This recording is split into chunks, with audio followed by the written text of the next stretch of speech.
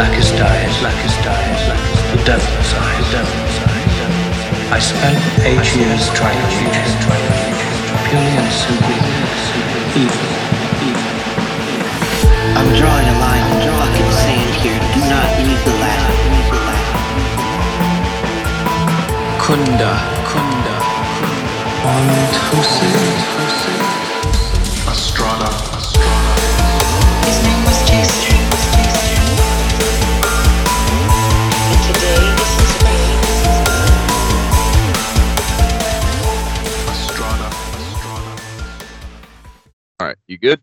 Yeah, we're good. So this episode, I did not work this weekend. Reagan had a sleepover, so I could not do the metal mixdown. So this episode is just going to be like a surprise episode. Yeah, this is going to be a fly-by-night episode of horror stuff. As Bob is woefully unprepared, and I am far too prepared. Which is exactly how I wanted this to go. It's working out perfectly. Yeah.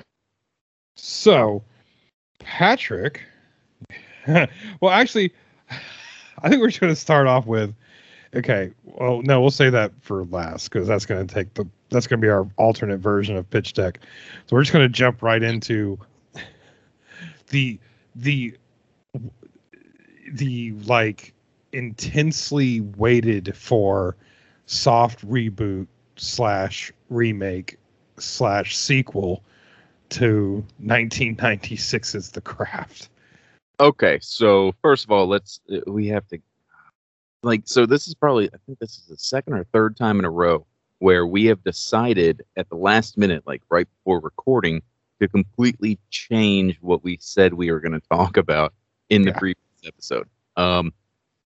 So originally we were talking about, I guess, Hell Comes to Frogtown was originally going to be the pitch deck, and which we're still going to do, but not as pitch deck.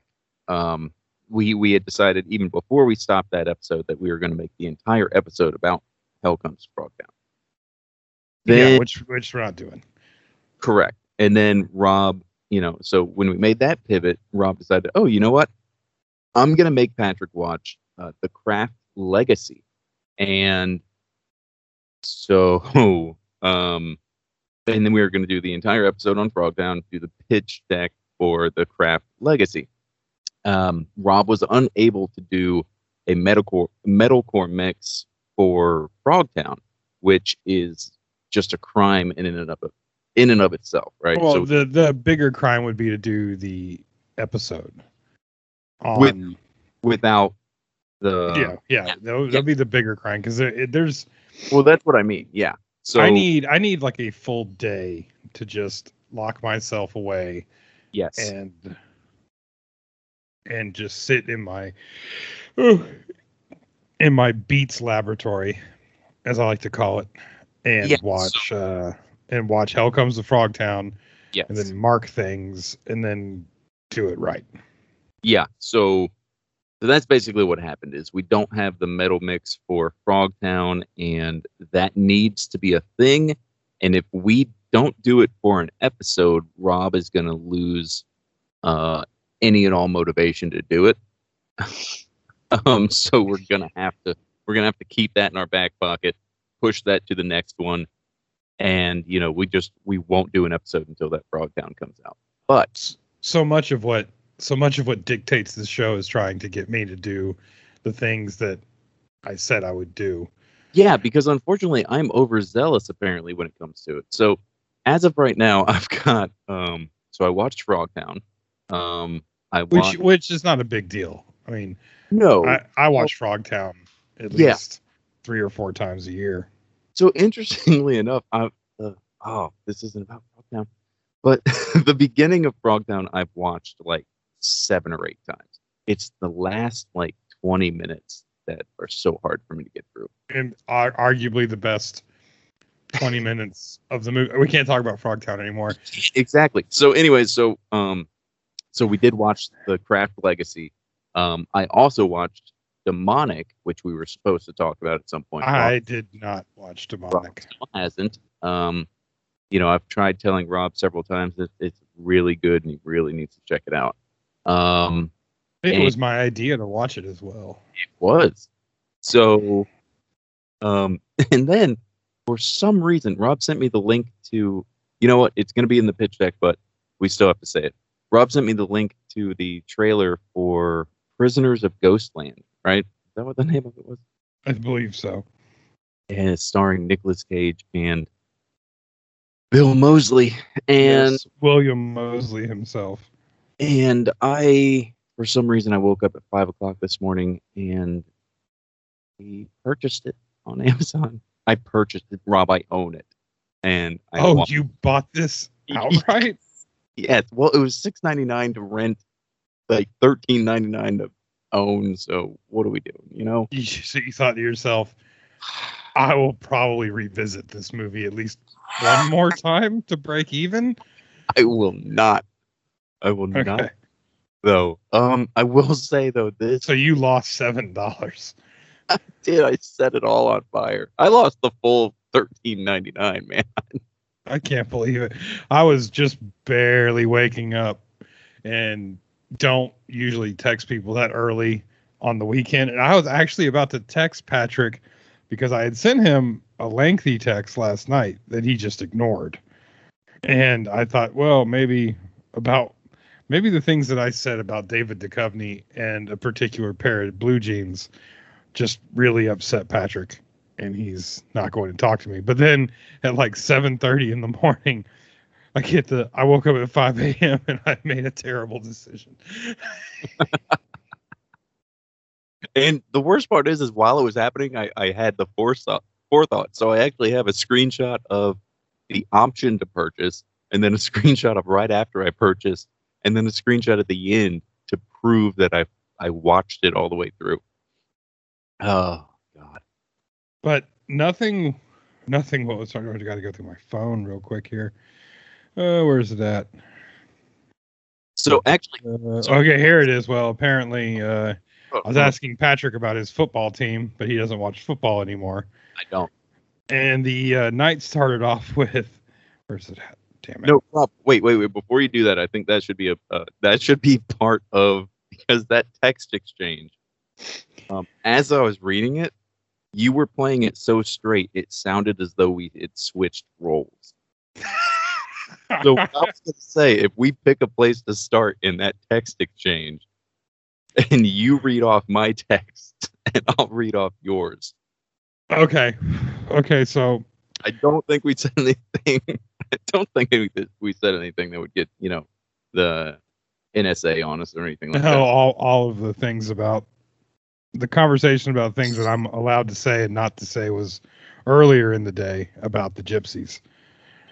Oh yeah, no, which I maintain. I don't think gypsies is a slur at all. I don't think we're gonna have to start at 8:22 p.m. with my text to you. Well, okay. So what? I'm reading your text. I'm reading. How are we doing this? Okay, yeah. So I'll read yours and then you read mine. Okay. Right. Because actually, as I'm reading them, it does sound like we completely exactly changed roles. All right. So to start off our review of The Craft, this is Rob and Patrick have a discussion about The Craft, and this should be like on almost every show, because when one of us does go missing and the FBI cracks our phone, yes, those are gonna be this is gonna be what's read out in court. Because it won't have anything to do with each other's disappearance. It's just what will completely distract the FBI. They're going through this and this, and they see, what is this? And they click that. And oh my God, this. What the fuck are they talking about? Yeah, somebody watch The Craft Legacy now. We need context. God. All right. So to start it off, 8:22 p.m. I am Rob. You watching Craft? Not yet. It's pretty good once you get into it. No, this fucking movie. I refuse. Fuck. Too late. I finished that fucking thing. Men are bad, Patrick. It's called subtext. I feel like 125 minutes is far too many minutes. Like, so many minutes. If you could imagine it being worse, then times 5. Then imagine worse than that. It's so many minutes, dude. Did you get to the condom bong water? Not yet. God damn it. This shit just keeps going. This shit just keeps going on, doesn't it? God damn it, Rob. It gets worse and fucking worse. If you didn't tell me, I just kept getting increasingly unfucking watchable. I told you it was bad. You should have known what that meant. Why is David Duchovny in like full asshole dad mode to this girl he's known for a week? Because men are bad, Patrick. The patriarchy, bro. We need to set rules for Pitch Deck. Pretty sure this is within the rules. I feel like we need to update our precautions, like how the airports did after 9/11. I'm halfway through it. It can't get worse. Oh, just halfway? You've just begun to suffer. Nuh-uh. The sad piano music budget must have been massive. No, the fuck, they're not snapping their fingers. Only the strong men can survive. The He-Man Woman Haters Club. I haven't hit play since the domestic violence fan club started snapping their fingers. There's no proof of domestic violence. You have to finish. Picture. That's a great gif. Picture of Hunter S. Thompson. Finish the fucking story. I don't trust this Mulder fella. I feel like I've been absent for 75% of what we men are supposed to be saying and doing. I didn't know you guys were doing all this. You don't go to the meetings. Reading the trivia on Amazon helps. This movie right here is why women shouldn't be allowed to vote. Rob, what the fuck is this soundtrack? I wasn't aware of the soundtrack. Easily the most awkward movies I've ever fucking seen. Have you finished? Every time they attempt some badass girl power moment, there's this weird ha ha ha ha ha music that plays like Andre 3000 rubbing his balls on a cat. Bitches be tripping. That's what I would have called it. The Craft, bitches be tripping. They're just saying fire at each other. That's the fucking climax of the film. No, the climax is at the end, the big reveal. Okay, then we have A series of vomiting gifts. And that's, yes, we have I'm going to throw up from Step Brothers, that's a go-to. And then you tried to use Hubie and Shaquille O'Neal against me. Yes. And then it's back to you. Oh no, I already that was pretty much the end of it, I think. Because the rest is just us discussing the Well, anyway, I responded with, don't you use Shaq. I'm the only one allowed to use Shaq because me and Shaq spell our last names the same. O'Neal. Robert O'Neal, Shaquille O'Neal. Every time somebody asks me how to spell my name, I say like Shaquille. He's my cousin. Oh, yeah, okay. Anyways, so then we go on to discuss the big reveal of the movie, which was him giving Fairuza Balk a $20 bill and say, stare into the camera. Yes. Oddly. And so girls who were alive in 1995 will be like, oh my God. And well, Savannah was alive in 1995 and actually really liked The Craft. And I honestly think she hated this movie. Oh, no. So when I said that, I meant that was what they thought would happen. Oh, because that's not what happened. No, none of what they thought. I don't think any of the reaction to this film is what they assumed would happen. Did you actually read the Amazon trivia on this movie? No, I did not. Okay, there's only about like 15 or 20 little tiles in the X-ray. Okay. I would say 10 out of the 15 are about Fairuza Balk, who is in this movie for 12 seconds. No, Rob. It's literally she looks at the camera, fade to black or cut to black. Yeah, I would say 5. 1 or 2 seconds. I'd say I'm gonna give it a solid 3 Mississippis. And I'm gonna think that they probably shot it about 8 times. There probably was 8 cuts. No, not like that, Fairuza. No. There literally was a trivia tile that said Fairuza Balk has 9 tattoos and a nose ring. That was trivia.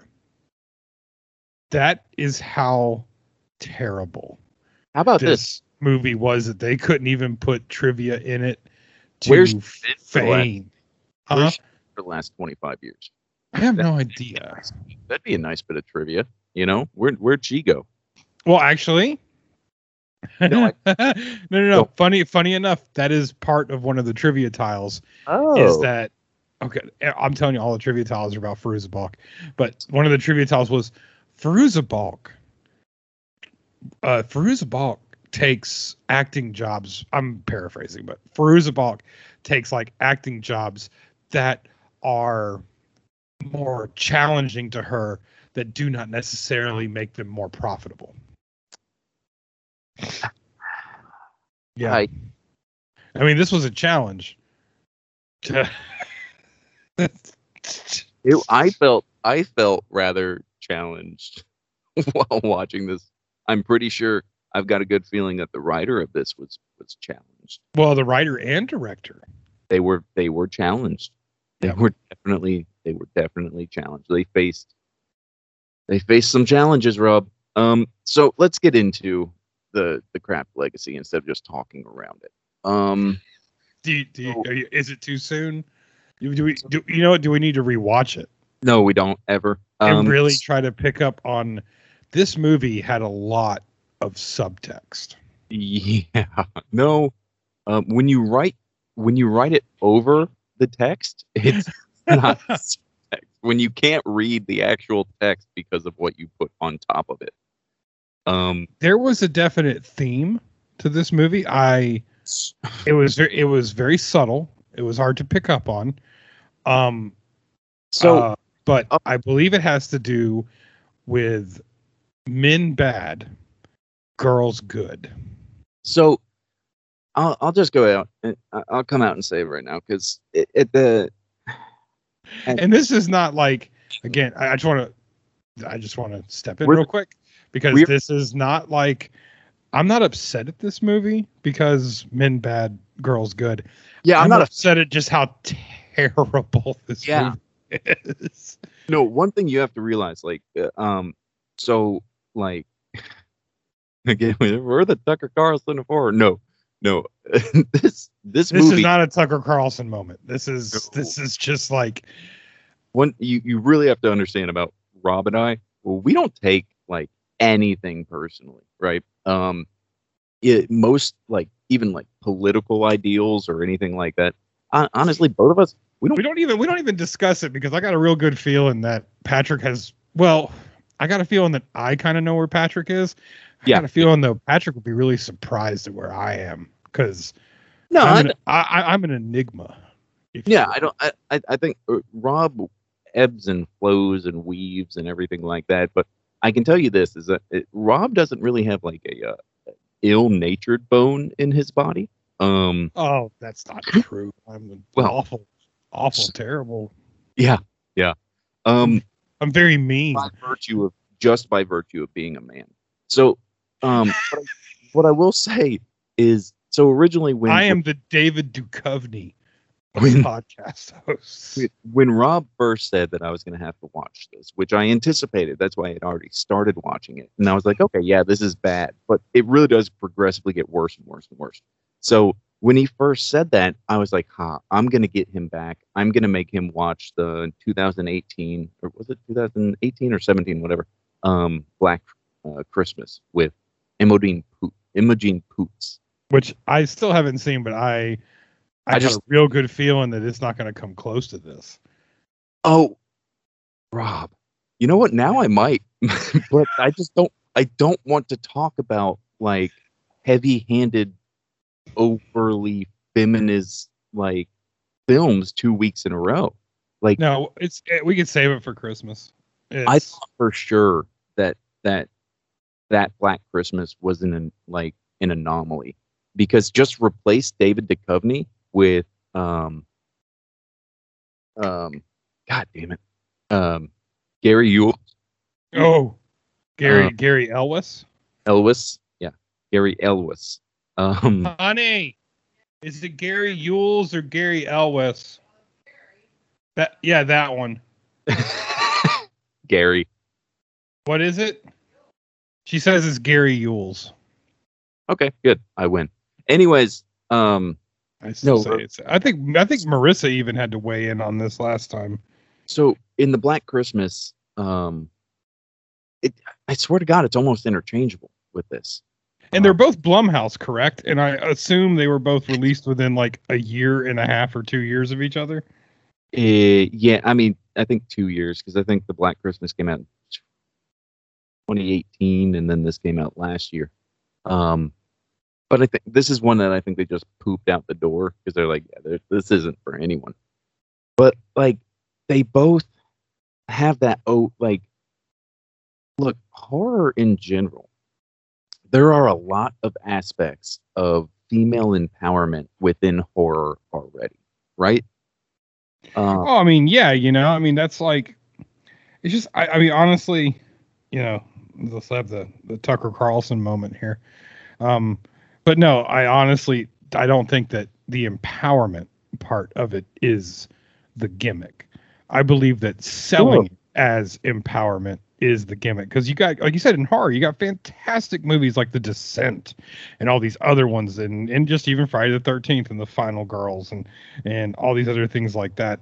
And so it's like you said, it's, at least to me, it's like a genre that doesn't need such heavy, and this is incredibly heavy-handed, yes, themes that, if the theme fit, if you're telling, like, I Spit on Your Grave, there's another one, even way back in the 70s. Yeah. But like, if the theme fits the story, I'm cool. That's awesome, because it fits the story. In this particular case, because it wasn't really a sequel, it really was a reboot. They even reused lines and everything else. And either which way it goes, they didn't even change the story enough for it to fit the theme, because there's why? Because so far, the only part of this theme that answers the question as of why is David Duchovny. And he's not, he only does anything the last 3 minutes of the movie, and he doesn't do much. Yeah, I was extremely okay. Like, and they explain none of it. They explain like who hurt you, David? I thought my brain shut off, because I was wondering. I was like, how did it just so happen? He what? Where did? Why? But I can't. Well, if you read Wikipedia, Wikipedia, it says that he is a warlock. Yeah, I got that. And he is over this massive cult of He-Man woman-hating warlocks. Are they all warlocks, or is it just him? Exactly. So, like, is he recruiting? Is he not recruiting? Does he have recruits? Are those kids even his kids? What happened to his, I assume, his first wife? Did they sacrifice her? Like, there's I even texted Patrick this. I said, there's blah, blah, blah, blah, blah, and maybe, and that would have been more compelling. And he immediately texted back, no, nothing would make this movie compelling, which is probably true. But it's almost like they had all these aspects of something that they could have faked a compelling story, and they refused to do any of it. Okay, so help me out, because, all right, so you already answered near the end. I didn't black out. They really don't explain anything, okay? Near the beginning, and let me clarify. So when I watched Prisoners of Ghostland, right, there were several times where I rewound it and watched entire segments, because sometimes your mind wanders, Well, you thought you had a stroke. Yes. Well, because, God, that fucking movie. We'll get to that later. Yeah, but we can't trade point, because of my scheduling. Yeah, we are unable to stay on track. Exactly. So, no, my point being is that I even went back and rewatched parts of that garbage, right? This, I refused to rewind. So, explain to me, like, at the beginning, near the beginning, why is she moving in? Why are they moving in with this guy whom the daughter didn't meet until just now? Like, Where did they? Well, that was like the first thing out of Savannah's mouth was. So they didn't explain it. No, there's no. It opens with them in the car, and Savannah's like, "We're kind of watching it, you know, getting a little handsy, you know, as you do when you're watching a movie alone in the dark with your lady." And they like played a '90s song, and even Savannah was like, "Ugh, like this is already starting off so terrible." And her and her mom are laughing and talking. You don't know where they're coming from. You don't know where they're going. Then they pull up to David Duchovny's house. I assume it's probably his real house. It looks like it fits him. And then, yeah, he pops out. They're not married. I think they're dating, and it sounds like she met him online. And they're moving into a house where he has got 3 or 4 boys. And like you said, the daughter, his new stepdaughter, his girlfriend's child, they've never met. But yet this mom, yeah, and the mom's character seems to be like overly caring and overly sensitive to her daughter when it comes to things. And there's one scene very quickly, like Patrick said, where David Duchovny turns into like disciplinarian stepdad thing. But again, it's like okay. One podcast said this, and I think it was the horror show with Sean and Joe. They were making fun of a Rob Zombie movie, which is easy, but it's like Rob Zombie writes movies and has dialogue like somebody has never heard another human being speak before. And this movie has that same feel, like we're writing a story about all this stuff, but it's like this person that wrote it has no clue how people interact. Like that's not how any of that works. You don't just move your teenage daughter from wherever they lived to your online boyfriend's house with 4 other teenage boys, and they've never seen each other before. It doesn't happen. No, and for a movie that is like so hell bent on, again, like the issue is never about female protagonists. Okay, for some people it is. There is an army of, you know, incels out there, like say the Ghostbusters reboot, right? Before anything was known about it, it got attacked by this army of incels. I understand that is sexist, right? But once that movie came out and we watched it and we said, "Oh God, this is fucking awful," that has nothing to do with the gender of the characters, other than the fact that the only reason that movie existed was for those characters to be that gender.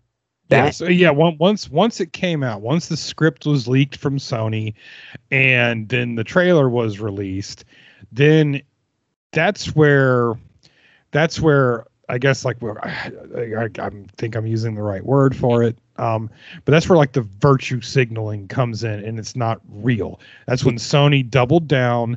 That's when everybody doubled down on it. And they're like, no, this is just, a sexist man backlash. Like, no, at this point, it's not. Your script was leaked. Yeah. So people can read on paper how terrible this movie's going to be. Then the trailer was released. People saw with their eyes how terrible this movie is going to be. So, and in this case, it's very similar, except the female protagonists in this, similar to Ghostbusters, I guess. I paid less attention to Ghostbusters than I did to this. But like, they're not good. I mean, they're not good actresses. They're not good writing. The story is awful. And it's like, okay, she has a flow in her class. So, so she meets David Duchovny. All this happens. She goes to school the next day. And the texts roll in quickly from Patrick. Look, I'm going to preface this first. Okay. Neither of us are biologists. Okay. We are not biologists, and we are not female. We live with them. We live with them, and we've heard enough to question the scene that Rob is about to describe, because I'm not going to. Okay. So close your eyes and go on a journey with me. I don't know how old these girls are. FYI. I mean, I'm getting a real feel of these. They're like this played out as like a 6th grade, like she's 12. Exactly. I mean, it feels like I'm going to say they're 14. That's what freshmen in high school, basically 13 to 14. 14, dude. They're in classes with 30-year-old men that are seniors. Well, yes. Okay. These. Okay. Hollywood always does this. They really laid it on thick in this one. That guy Tony or Timmy or Tommy or whatever. Yeah, that dude was pushed. That dude was pushing 30. Yeah, there's not a 6'7" 14-year-old. You know. But the girls, I honestly think, are that age, 14 to 15. I mean, like freshmen in high school. Anyway, back to the journey. Continue. You're in class. Your teacher's reading poetry from obscure poets that I'm sure the director and writer of this movie used to read while weeping in class or weeping at home. Anyway, out of nowhere, you hear a commotion, a ruckus behind you of snickering and giggling. Only for you, because you didn't feel it happening. You were only drawn to what's happening by your other classmates pointing and giggling at a minstrel flow so intense that it flooded the hard plastic seat you were in and began to trickle onto the floor. And then you run, as you would, as I would. You run. Now, meanwhile, I just want to say this again. You did not feel it happen. You did not have the it happening. You literally sat there in class as the new girl in school, the new girl in town, and flooded. I'm going to say flood your acid wash jeans, thereby flooding and filling the indented plastic desk seat to the point in which it overran into the floor. Okay, and there's only 2 options after this. This movie should have ended. There's only 2 options after this. This girl gets pulled out of school and is homeschooled for the rest of her life, or she kills herself. Jesus, that is the only way that you deal with that type of embarrassment. This is not this. If it had happened to me, if I was sitting in class and all of a sudden I began to leak everywhere, I would never go back to school, or I would have thrown myself off the Skyway Bridge. Okay. Those are the only options that I have left. All right. So let me put my take on it. There's no other take but that take. I'm sorry. No. So you're okay. Could you have survived Lincoln High School after that had happened to you? No, you couldn't have. That would have been all 13 reasons why. That would have been 1 through 13 right there. Rob, no. Okay. So I think it's important to note, though. I mean, that is something that has and does happen to, young girls. Not at that rate. They're spotting. I understand. To that, like, where legitimately, and again, this isn't like the first time. Like, because she's 14 or 15 years old I don't want to bring Savannah on the podcast to ask her that. I'll ask her that question in private, and what are we doing? When was your first, hun? Yeah, no, we're not. We've already discussed. Okay, but how old? Minstrel. God damn it. What do you mean you don't know? You got to know. All right. Anyways, Rob. I think we're leaning toward like 11, 12. Why are we older? Savannah's leaning towards 6th grade, so maybe you're right, Patrick. This is a 6th grade issue, not a 9th grade issue. Yeah. No, that's like, well, yeah. That's what I'm saying. Okay, I just had to confirm because we're not girls, man. No, I'm not going to talk on their behalf. That's why I'm talking to Savannah about it. Puberty happens just around the same age for everybody, like around the same age at least. I Not didn't get my first erection until I was 17. thank you. So you might wonder why we're focusing so much time on the menstrual cycle of this poor girl, which Because this is how it all starts. The movie, we're not focusing on it. The movie focused on it. I saw way too much of that. yeah. So that part, number one, it's the catalyst for everything that happens afterwards, because that's what introduces her to the coven of witches. They introduced themselves. They followed her into that bathroom and had like a nice little powwow. They followed her and they gave her some used shorts, which was its own thing. But so the biggest, I do believe there was a actual quote of "You have a healthy flow." yes, yeah, yes, they did. They talked at length about the foot. And that's what I'm trying to get across, is that this a couple weeks back we were talking about the Paw Patrol movie, and I said that the Paw Patrol movie is only aimed to your 3-year-old and 6-year-old kids. They don't give a shit that you're there. This, as a male who, or just as anyone who doesn't have a period. If you are a trans man, well, no, if you're a trans man, then you probably still have a period. If you're a trans female, you don't have a period. This movie is not for you. Like that. That is where we are at with this film already. Not every time you bring that up, but every time it gets brought up, the only thing I imagine is Monty Python's Life of Brian. I want to be called Loretta. But you can't have babies. But we will fight for your right to have babies. Yeah. It's just what, but no, that's what it, okay. Okay, now here, I got to ask one question, then I'm going to let you go. Because Santa says I interrupt you all the time, which is bullshit.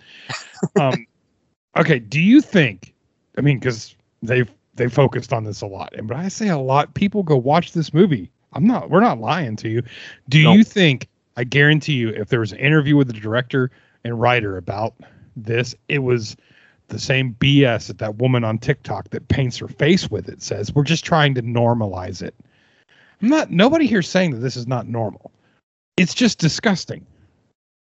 Okay, well, it is. Girls think it is too. We've been every time it happens in this house, dude, Savannah walks around cursing Eve for taking the apple. When she reaches her hand out of the bathroom stall, oh no! You could say, even within that moment, like, I don't know if it was the actor or if they were supposed to do that, but the girl handing her the shorts, Savannah was screaming at that part. She was yelling at the TV. Like, why wouldn't you wipe your hand first? But okay, that bloody hand coming out of the stall, just, oh God.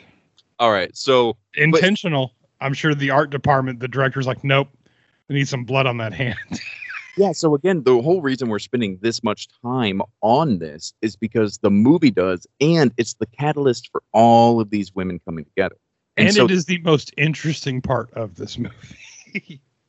Yeah. So yes.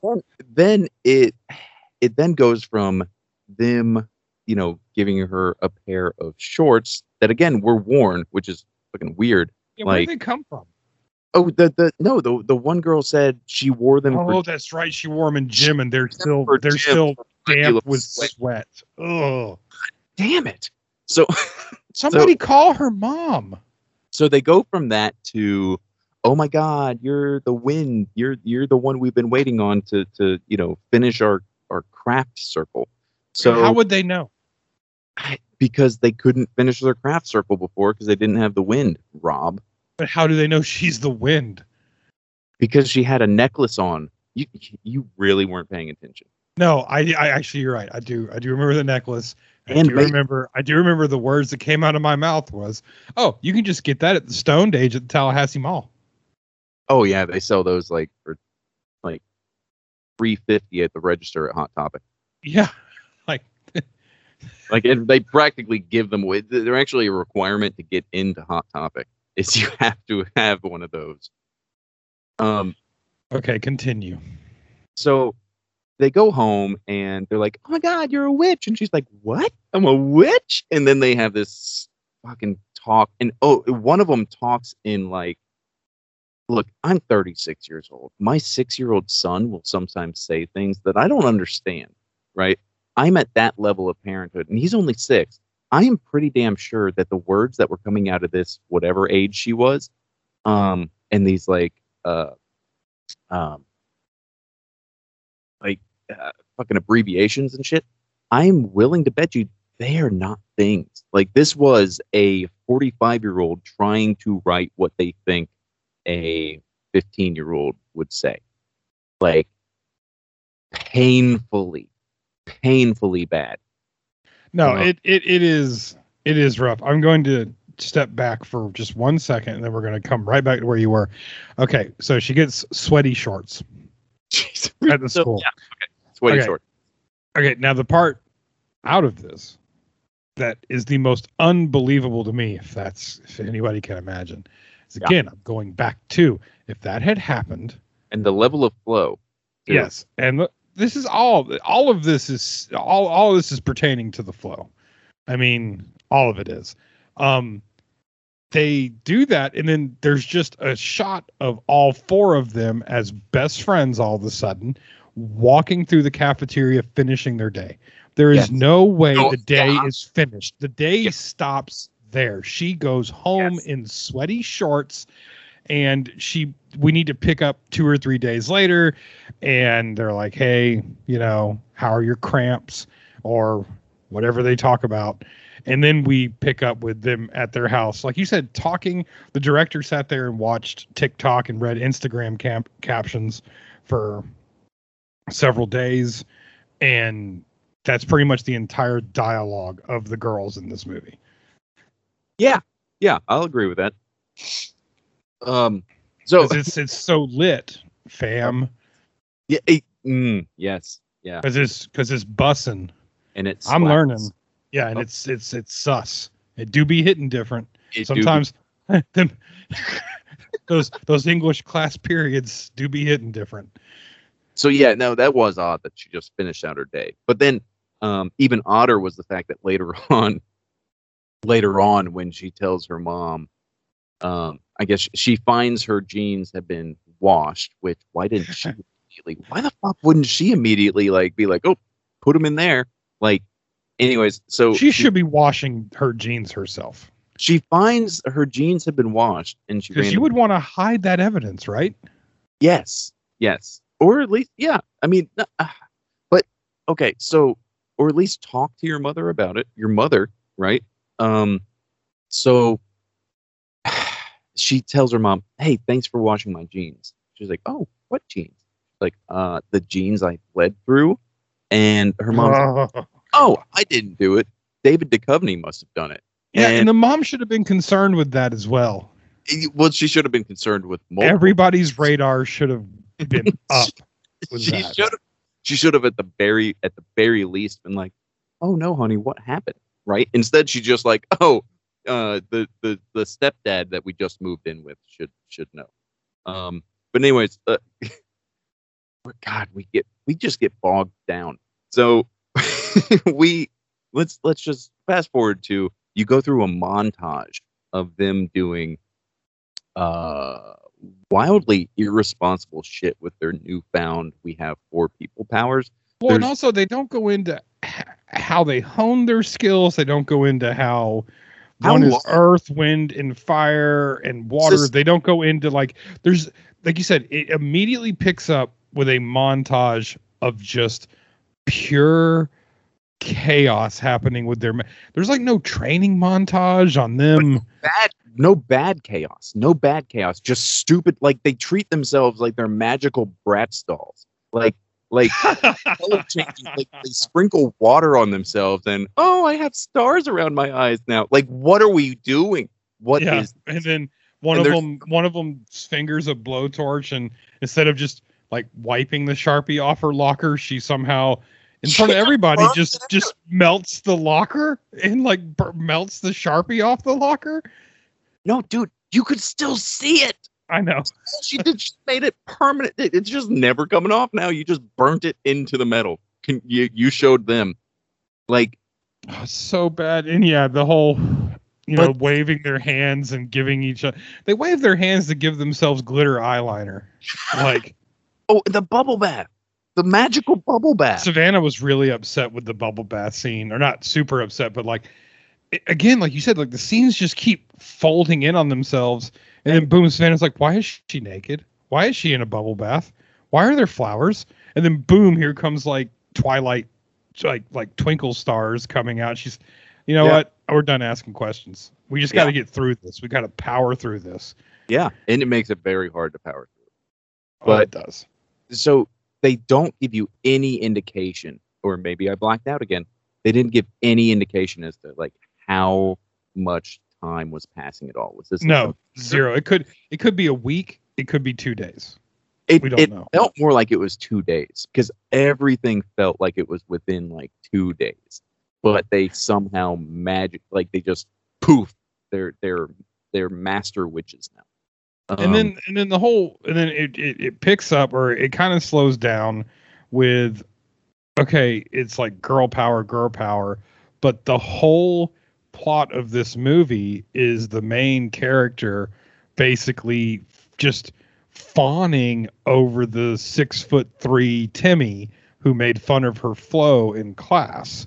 So that's the biggest plot point of the movie besides the flow, is that she is obsessed with a man, which to me kind of makes her character, I guess, like, I mean, it's supposed to be pro girl, pro feminist, whatever. I don't even know if it's whatever it is. It's like the characters are being dictated this whole time because she's just obsessed with this guy that she's only like just seen, because she's new to the town. She doesn't know him.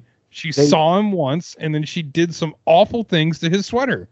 Well, so oh my God, they get the riff in the movie because every formulaic, unoriginal film has to have that same kind of, you have the meetup, you have the little montage, oh, we're best friends now, and then something happens where they have to break up for a little bit, but then they're back together at the end, right? So what happens to make them break up a little bit, they decide to really change Timmy's perspective. So they put a spell on him. This spell involves his semen in bong water. Okay, and then they sprinkle it on his pillow, I believe. And then that makes him wake up as a woke feminist out of nowhere. Yeah, basically an incel. No. Are they different? Cells are completely different. Yeah. Okay. We'll get to that later. I can't open up that can right now. Yeah. I'm gonna write it down though. We need an incel episode because I need to know. Incels are going to be closer to the David Duchovny. Yeah, but he wasn't. He was getting it. No. Yeah. That's why. We're already. That's why he's the leader of the incels. Gotcha. Okay. But anyway, so yeah, he goes full woke. Yes. There's my favorite lines in the movie. After they sprinkled his pillow, he's in class, and they're the worst sex education movie I've ever seen in my life. And some other, insensitive male makes a comment about yes means yes, no means no, whatever. And he goes through this whole speech about being sensitive. Yeah. And the girls leave, and they're so excited that their spell worked because they heard him talking about sensitive heteronormative. Yeah. But we roll it back because the irony is completely lost on this film, that his moment and them finding out that the spell that they placed on him worked, is when he had a speech about consent. So he is sitting there talking about consent and why this is not funny. This is a serious matter. And these women who just put this spell on him to completely change his personality, all of a sudden. Now, they do go into a little bit later that maybe it didn't so much change his personality as make him feel comfortable being who he was, right? Because all of a sudden, come to find out, he had a sexual experience with David Duchovny's son, I guess. And that whole thing tripped me up because obviously that's not what happened. Or no. What I thought happened is obviously not what happened. Me and Savannah got into a little argument about it because I thought that Who got it? Well, I thought Timmy was David Duchovny's son as well. No, because he's always in the house and he looks just like the rest of them. So when he said that he had, a little, hey man, he had a little funsies with Isaiah with Isaiah. Savannah's like, oh, Isaiah is David Duchovny's son. And I'm like, oh, and she's his stepdaughter. And I'm even texting Patrick this in the group. I'm like, no. Okay, we got a stepdaughter in love with what turns out to be a stepbrother who actually is having relations with his brother who could be a stepbrother but is David Duchovny. I was so confused. I was absolutely confused. But that's also one of the reasons why it was so confusing earlier on, because the guy, so he's the one that she threw into he was the one who was bothering her, and she used magic to throw him into the lockers, right? Yeah, and that was one of those random scenes to where, again, they hadn't honed any of their skills. There was never a build up, and out of nowhere, she is it's one of those things. How did she obviously has always had these abilities or something, and then boom, like you said, I think that was the opening to the montage. He comes up and is like, blah blah blah, she's menstruating, and she just straight up Jedi mind tricks him into force throws him into a set of lockers. Yeah, and that's what David Duchovny, and that's when David Duchovny comes up to her, and later on at the house is like, hey, so I heard you threw Timmy into the lockers. That is unacceptable behavior, young lady. We have a zero tolerance policy on violence in this house. That's not, and at first I was like, well, I guess I could understand it. I mean, if that's your son, right? Yeah, I would be protective of myself. See, that's what I was thinking too, that it was this kid, but it wasn't. It just was Timmy. So I would just be like, oh shit, okay. That's it, dude, that's not your, get the fuck, get back. That's not your place. So Timmy, he's got this spell on him, so now he's super woke and everything, and now he wants to be one of the girls and be one of their friends, and she has the thing for Timmy, and they really bond over his dead mom and how she told him to clean his room via a Ouija board, which is such a weird fucking scene. And yeah, then, I kind of blacked out. So Timmy accidentally as well. Timmy accidentally leaves his sweater in her room, right? Oh, the sweater was so bad. So this is 8:00, and I know it's 8:00 at night because they mentioned that it's 8:00 at night. So she goes to her bedroom at 8:00 at night. And that's sorry. And here's the other thing. This is why I really honestly thought, one, Savannah brought up, we never see Timmy's parents, even though one of them appears to be dead. But also, he's wandering around David Duchovny's house at all times. Yeah, at 8:00 at night. There's no context as to why he's at the house. But he's just wandering around like he owns the place and just pops into her room like a stepbrother, because this is his house. He lives there and he's just checking on her. Yes, but don't forget. Oh God, I almost forgot about this. There was a scene at one point, and this was fairly early on. This is the girls lived in this house for one day, and one of the stepbrothers is listening to he's watching porn with the volume set. It's like he hooked it up to his speakers in his room. It's all the way max. Savannah also. And my thought, a whole other thing. I thought, and I don't know what kind of porn that was, but it did sound like somebody being attacked. It was violent. I thought she was going to walk in on her mother having sex. Because, I was hoping it was. I was like, that's what I called. I'm like, oh, this is going to be good. Yeah, but the whole thing, and only because it's cliche, because the sound effects they were playing legitimately sounded like somebody was being beaten. So I did believe that she thought somebody was in danger. That entire thing, she's walking up, but I also knew this is going to be her, because of the cliche, she's going to walk into her mom having sex. And what kind of implications is that? What kind of crazy shit are they doing to make that kind of sound? Like, it was, but what was he doing? Why? He's just wandering around the house. Okay, and she's casting a spell on his sweater. On his sweater. I can only imagine, like. But what does that spell do to the sweater? Like, yeah, I think what it was. Spell do. I think, well, because they casted a spell of woke sensitivity. So I guess this next spell, which also is kind of strange because he's outed himself as either. He said he liked both. He was crying at one point. He was like, I like both. Yeah. Okay. So, but so like, but you would think like that whole scene would bring an understanding to them. But then I think the spell she's casting on his sweater is like a straight up, kind of just like the first movie, like a straight up like a love spell to where he will be, attracted to her. Like she's gonna set her hooks in him. But I don't know because was her vagina required for that, or was that just thrown in there?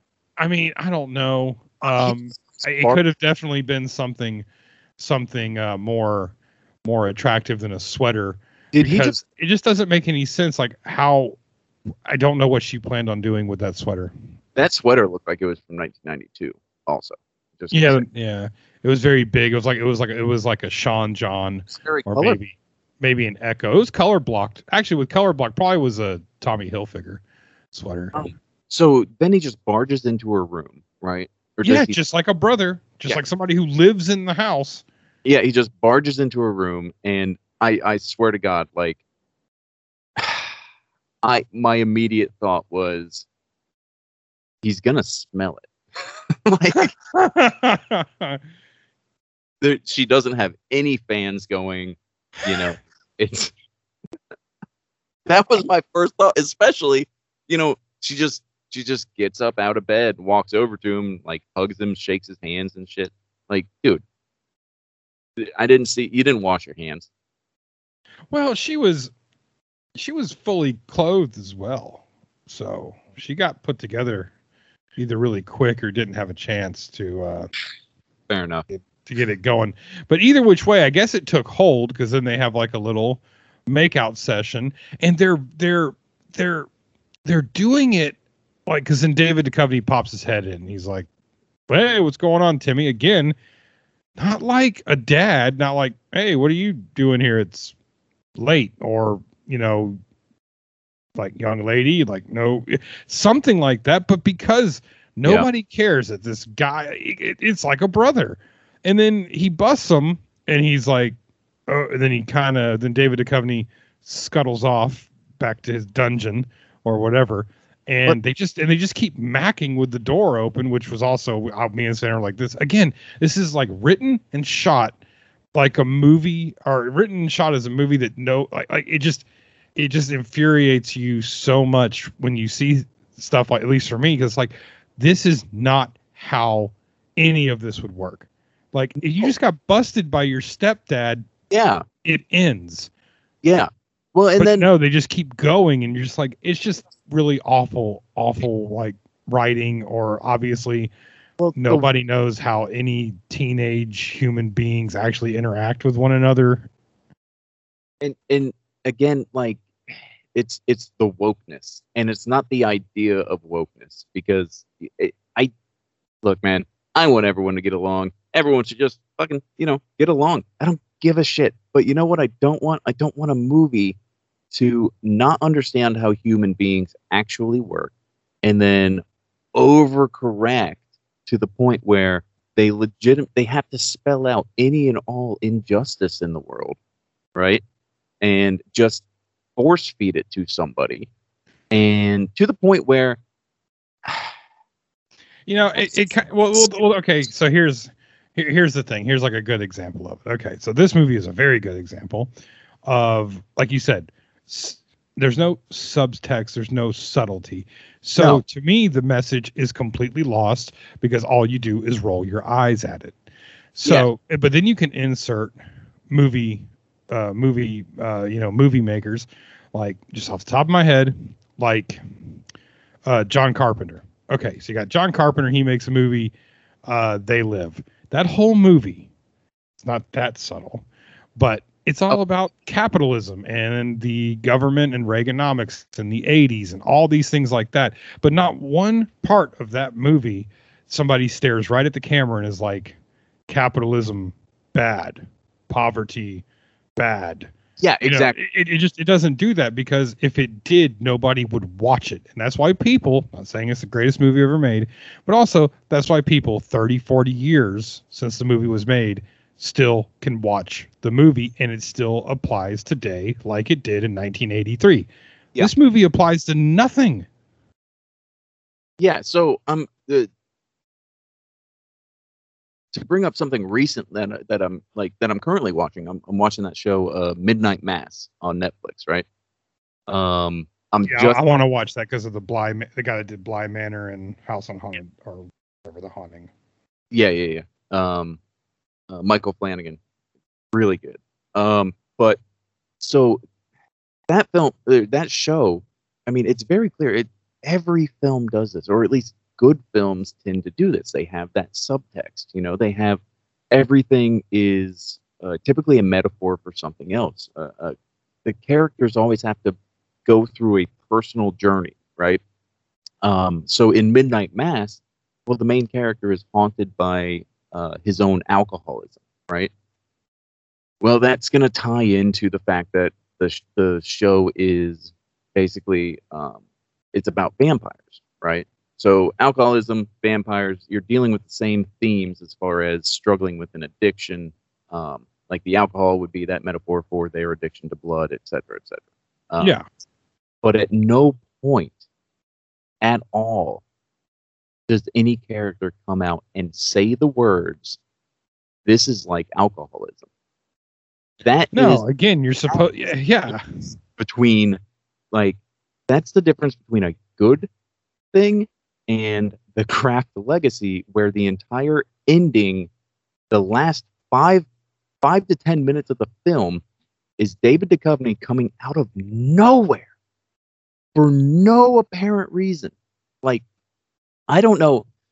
At first, I was like, "Oh, did he specifically seek out this girl's mother to set this up?" And it's like, no, it seems like he found out after the fact. So it just so happens that she left. And he never met her before.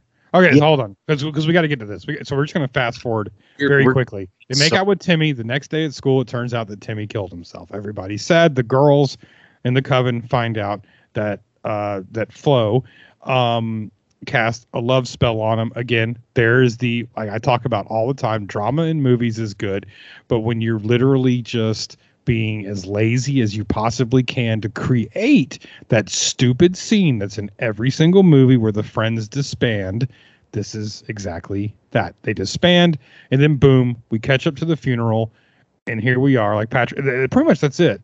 And then here we are, David Duchovny, and I guess like enter David Duchovny all of a sudden, who has this whole diabolical plan that makes no sense. So I'm gonna let Patrick. He morphs. He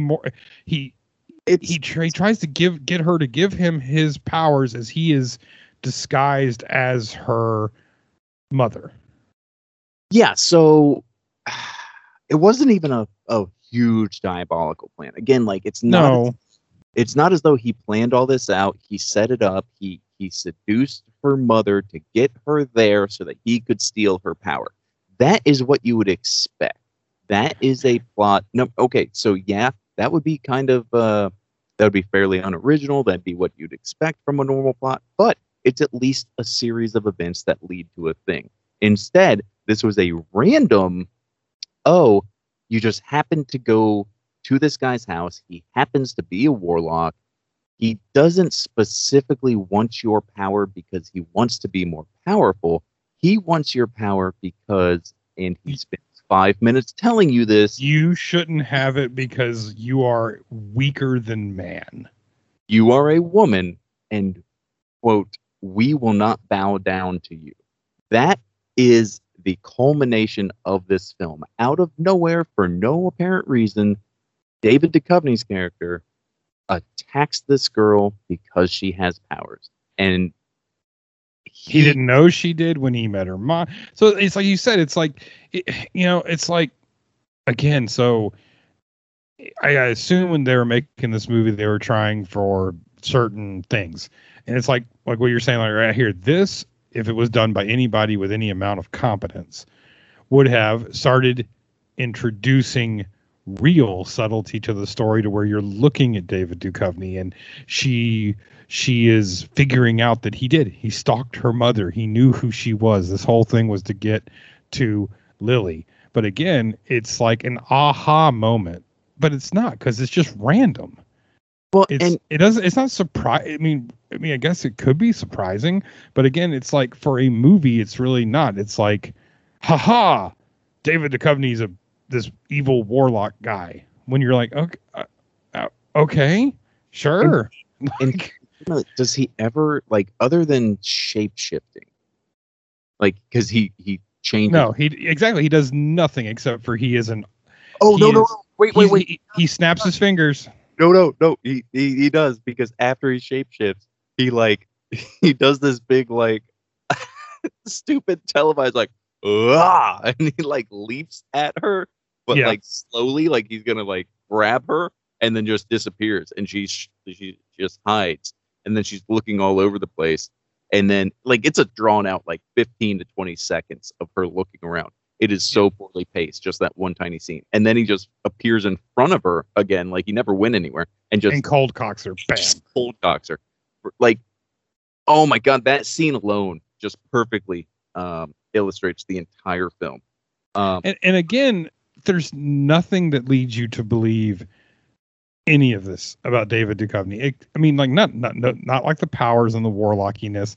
No, he's like, I think he's like a therapist, or he's like a self-help guy that only treats broken men, and he's like an author of books, maybe like a Jordan Peterson type character, I guess. And I guess that's probably what they're going for. Like, we're going to be really hip. People are going to, because Jordan Peterson's bad, or people like, because that's all it was. And there was nothing that led you to believe that he was a warlock. Nothing at all, except for the very end. I mean, and like you said, he disappears, reappears, boom, hits her, and then this movie just tracks right off of that, and we're heading like a freight train toward the ending. So again, it's almost like as they were shooting, it's like, hey, did we shoot any scenes with David? Like where he's casting spells, or maybe he's walking somewhere and he has a spell book under his arm, or he has a tattoo, of like there's no discovery. This would have been so easy. Like you said, they didn't even show the girls reading spell books, but they opened up an ancient book and see that this ancient warlock tribe has this symbol, and David Duchovny has that necklace. Anything could have tied this together. And they did none of it.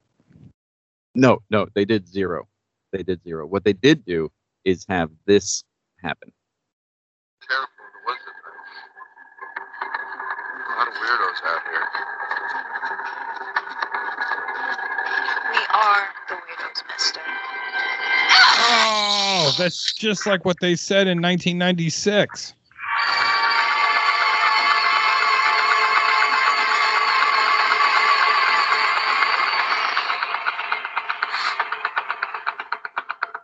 Oh no, her powers aren't working.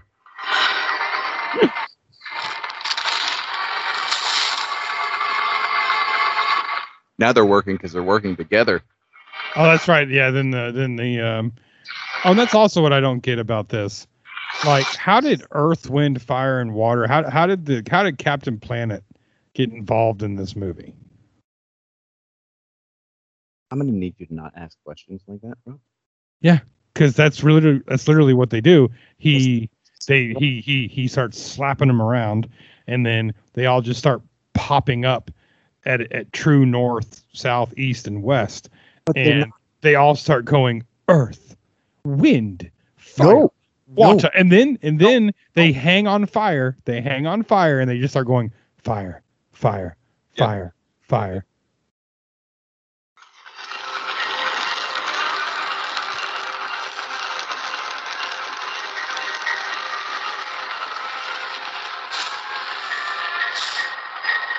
He can't get out Stuck. because they're just way too powerful.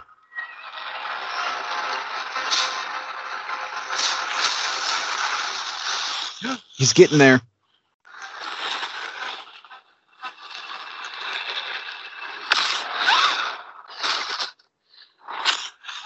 Uh-oh. Now he's throwing them in 4 specific spots. Oh my gosh. Did he just mess up? It's like he thought to himself, I'm going to throw this one at 0 degrees north. I'm going to throw this one at 90 degrees east. I'm going to throw this one at 270 degrees west. And I'm going to throw this one at 180 degrees south. But I want to I got to make perfectly sure that this works.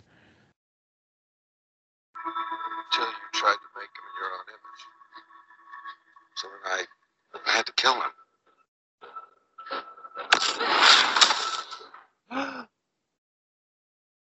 Restore the order.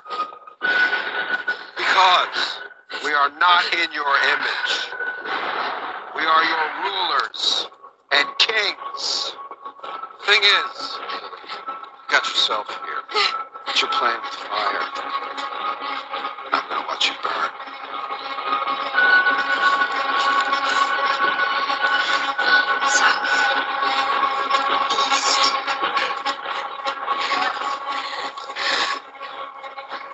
Where do you think you're going? West.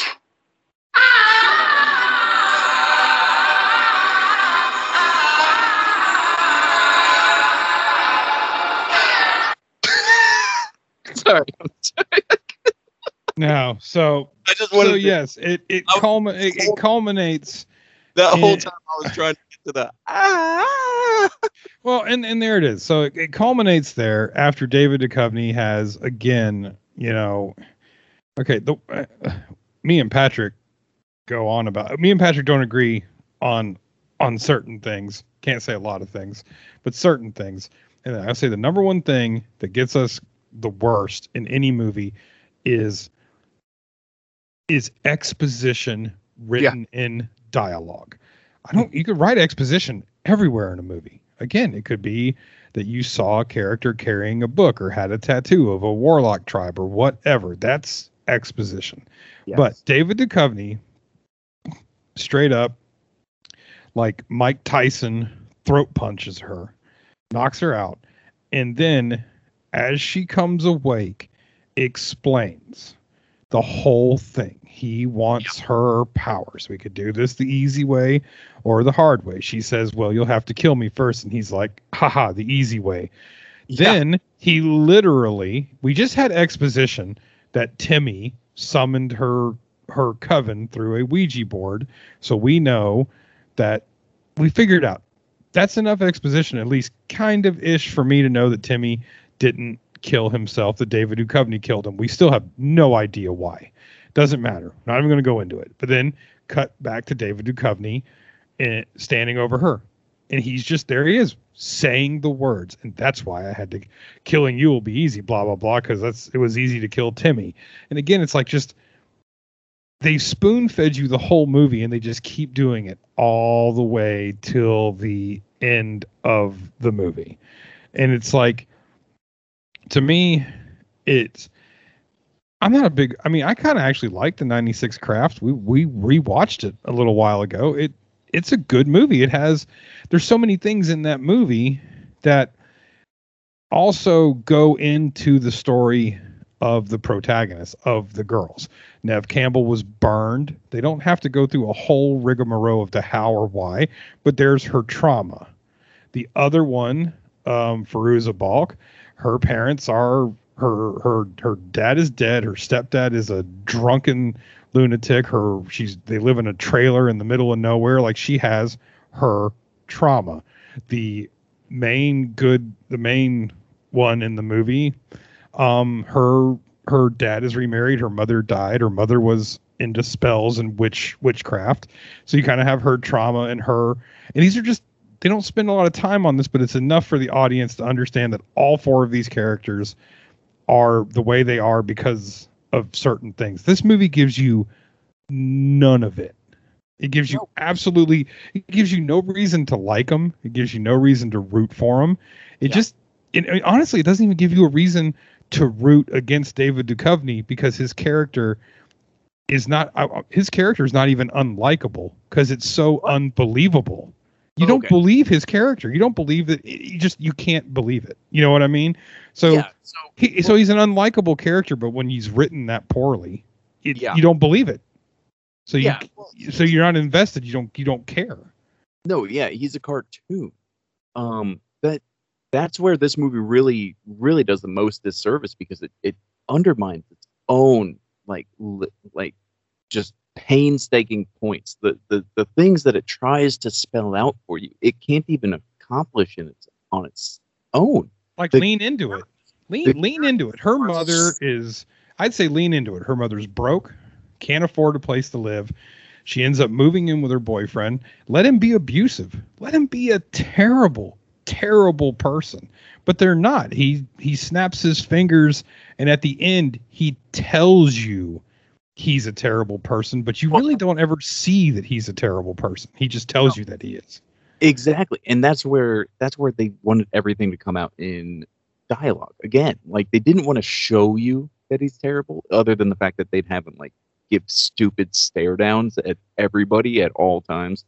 But that's almost like a red herring to an extent in things, because he's just, is he the evil stepdad? Is he not the evil? Again, like, give me something more. Let him slap him around a little bit. Like, give me a reason to be like, okay, he's diabolical, and there's like, you know what I mean? Like, there's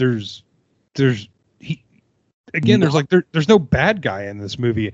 I don't even consider him a bad guy, because, like you said, you can't believe him, and this is a movie. This is a visual thing. Yeah. It's the visual arts, and we don't see any of it. No, well, they don't. We get montages of sparkle baths. It undermines its own point, and the thing that it tries so hard at driving home. Like, one of the themes of it is that her mom always told her, "Your difference is your superpower." Well, actually, we're not really shown or told how, in what way, shape, or form she. That's what Savannah said too, because she's watching it, and she's our female correspondent. She's a normal teenager. Like, she is exactly. She's a normal teenager. Savannah said it like she even said it rewatching the original Craft. Like, these girls probably would have just been like the regular popular girls, because besides in the first Craft, besides their home life, their school life, and same with this girl, her home life, I'm going to say is like a 3 out of 10. It's not bad, because David Duchovny's only there because he's always on a woman haters road trip. So we never actually see him, and her school life is fine besides that one incident, which the whole school just forgot about. So again, and they don't explore any of the other girls. These are just 3 random girls that pop up. You don't know anything about them other than the fact that,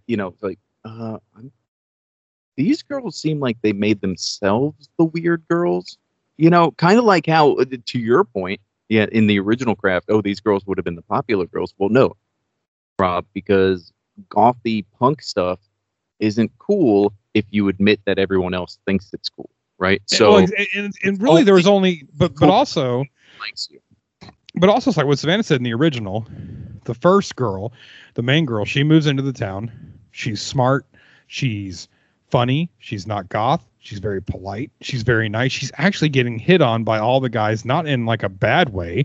She's already kind of taking that role of like the popular new girl. Neve Campbell, she has scars, but nobody makes fun of her for them.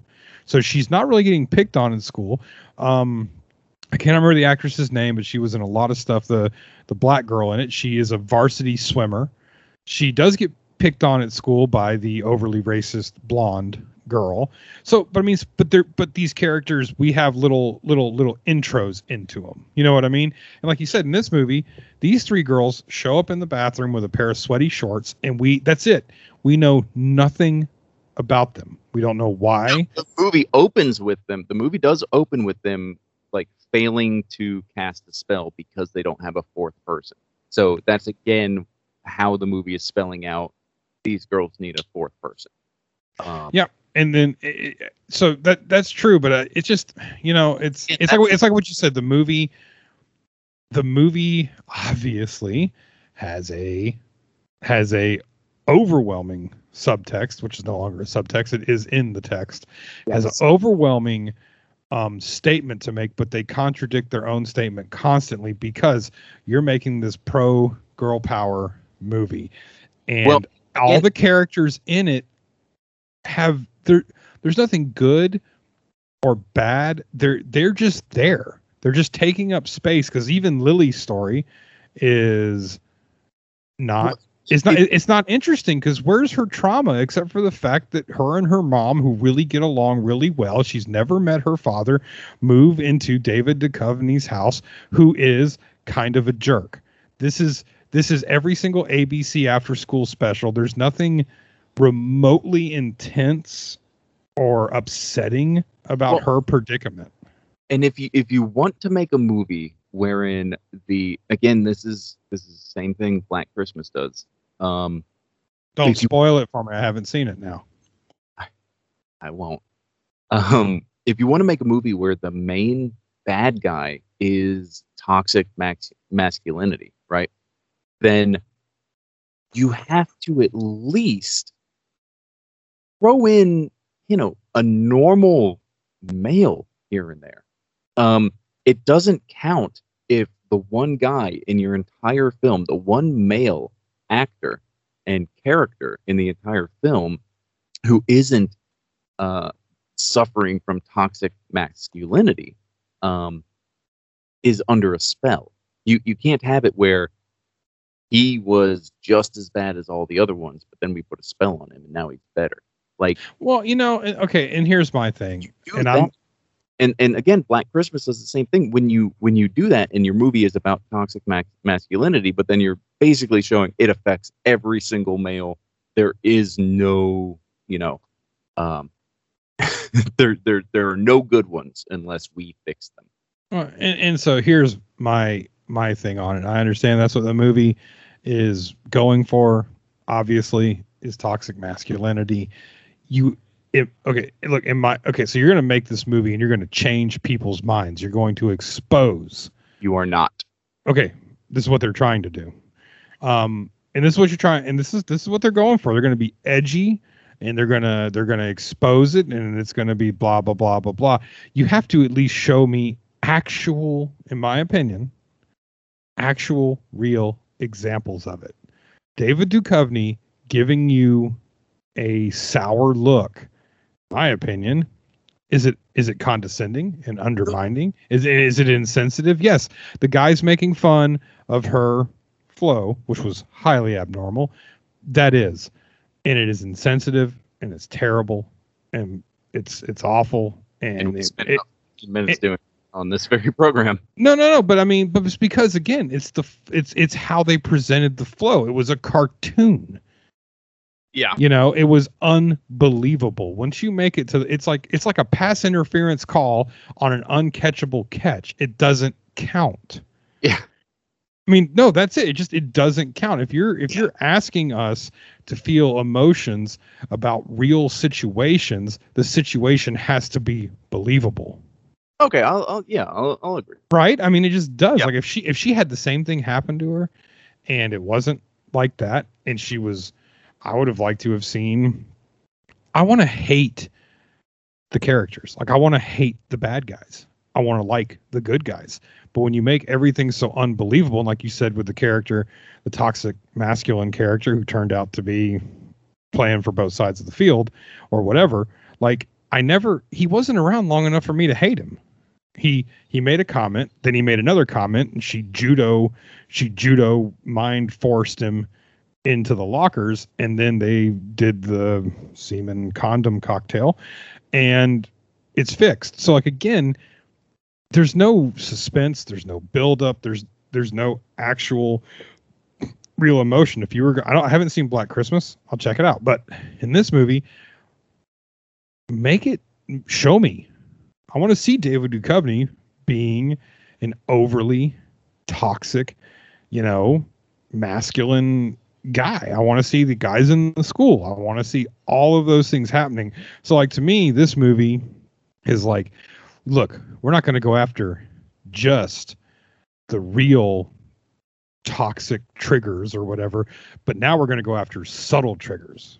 We're going to go after people that make a comment, and guess what? In this world, people do, and most of them are ignorant, and most of them are stupid, and most of them deserve to have bong water semen cocktail spilled all over their pillows. Fine, but again, like you said, the whole buildup is the David Duchovny, and until he told us what he did, it's just like such a, it's just like, I don't know, the whole thing is just weird. I wouldn't mind seeing a movie that did it the right way, but it seems like to me they spent that's the other thing. They spent $18.6 million on this movie.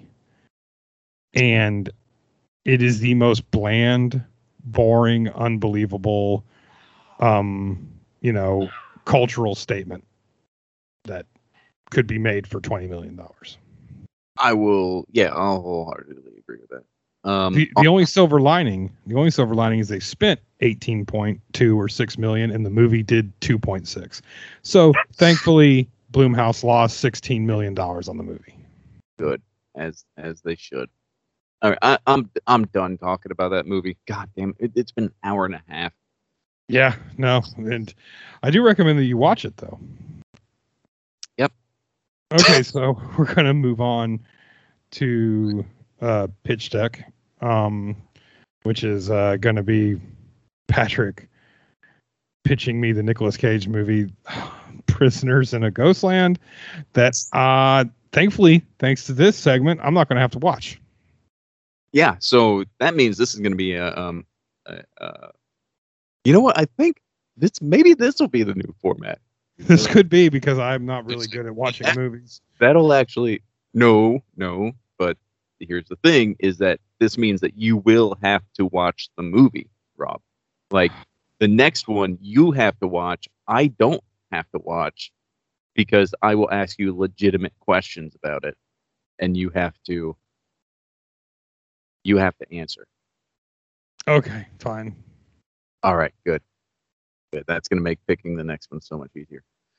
All right, so hey, we're going to try to like hold the format kind of, but I don't know how well it's going to work, because I have not seen anything about this movie except for the trailer. So we're just going to like roll with it. Promise. Yeah. And I promise that every single word that I say is going to be accurate. Well, it should be, because you just watched it today. Like, this is fresh. I did like literally 12 hours ago. All right. So I've got a movie for you, Rob.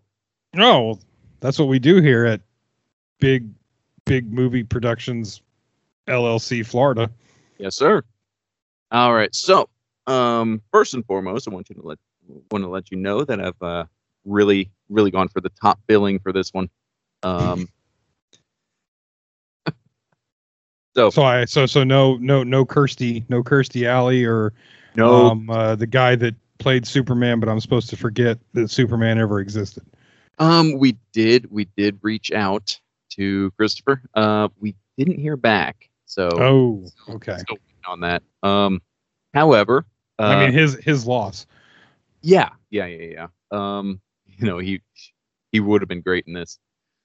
So movie of a lifetime. Yeah. One could call it that. Okay, no more puns about. Oh, Christopher Reeves. Damn it. So, this movie, Rob, is going to be starring Nicolas Cage.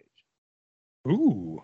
Yeah, we managed to acquire Nicolas Cage. for I this. just watched that pig movie he did, and I thought it was a fantastic.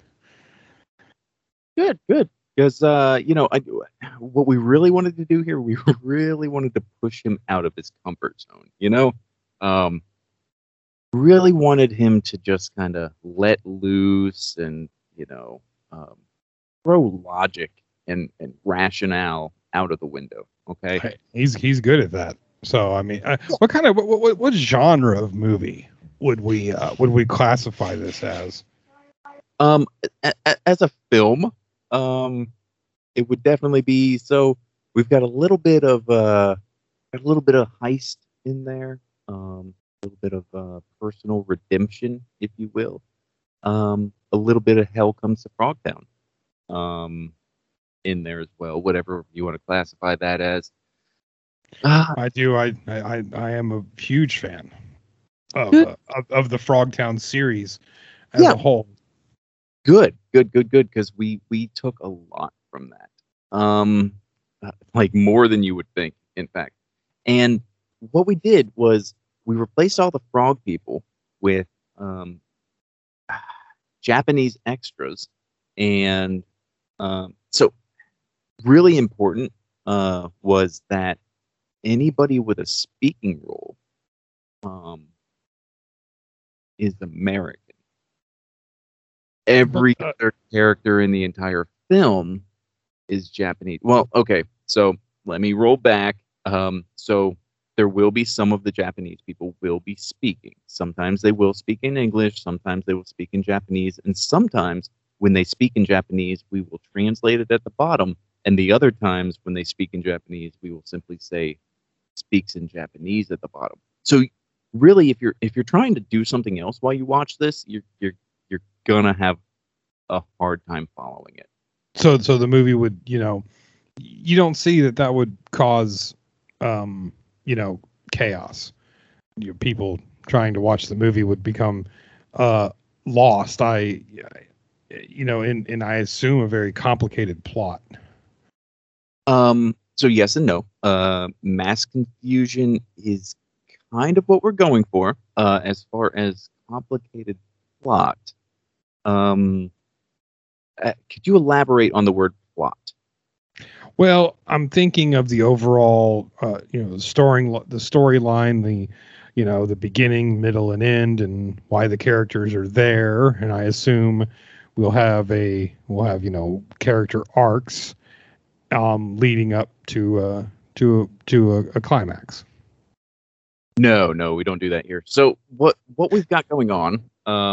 So we open up with Nicolas Cage, right? He and this other large guy who kind of looks like I don't know, man. He looks like the Undertaker from WWE, but like really pale and blonde, maybe.